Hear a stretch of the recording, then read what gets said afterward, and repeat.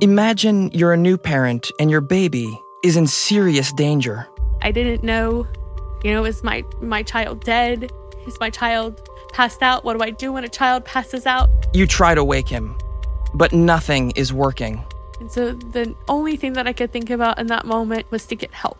You rush to the hospital. I just kept saying, look, please be okay. Please be okay. You hope and pray that he'll be all right, that the doctors will be able to make him better.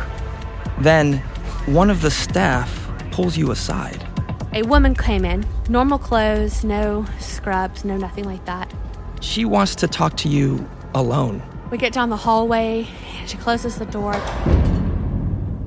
And that's when the real nightmare begins. Even at this point, it did not dawn on me that they were accusing me of child abuse.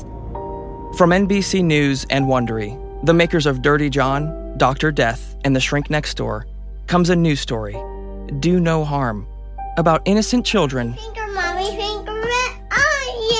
and the adults who are supposed to keep them safe. Terrible for the family, for the child, because it shouldn't have happened.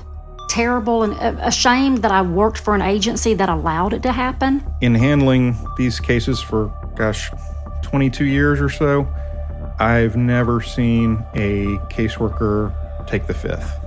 And he did it over and over and over. I'm Mike Hixenbaugh, a national investigative reporter for NBC News. Do No Harm premieres on November 10th. Subscribe to Do No Harm on Apple Podcasts. Join Wondery Plus in the Wondery app to listen 1 week early and ad-free. What kind of mother would I be if I allowed you to put my son in further harm's way? What kind of mother would that make me? That is on you.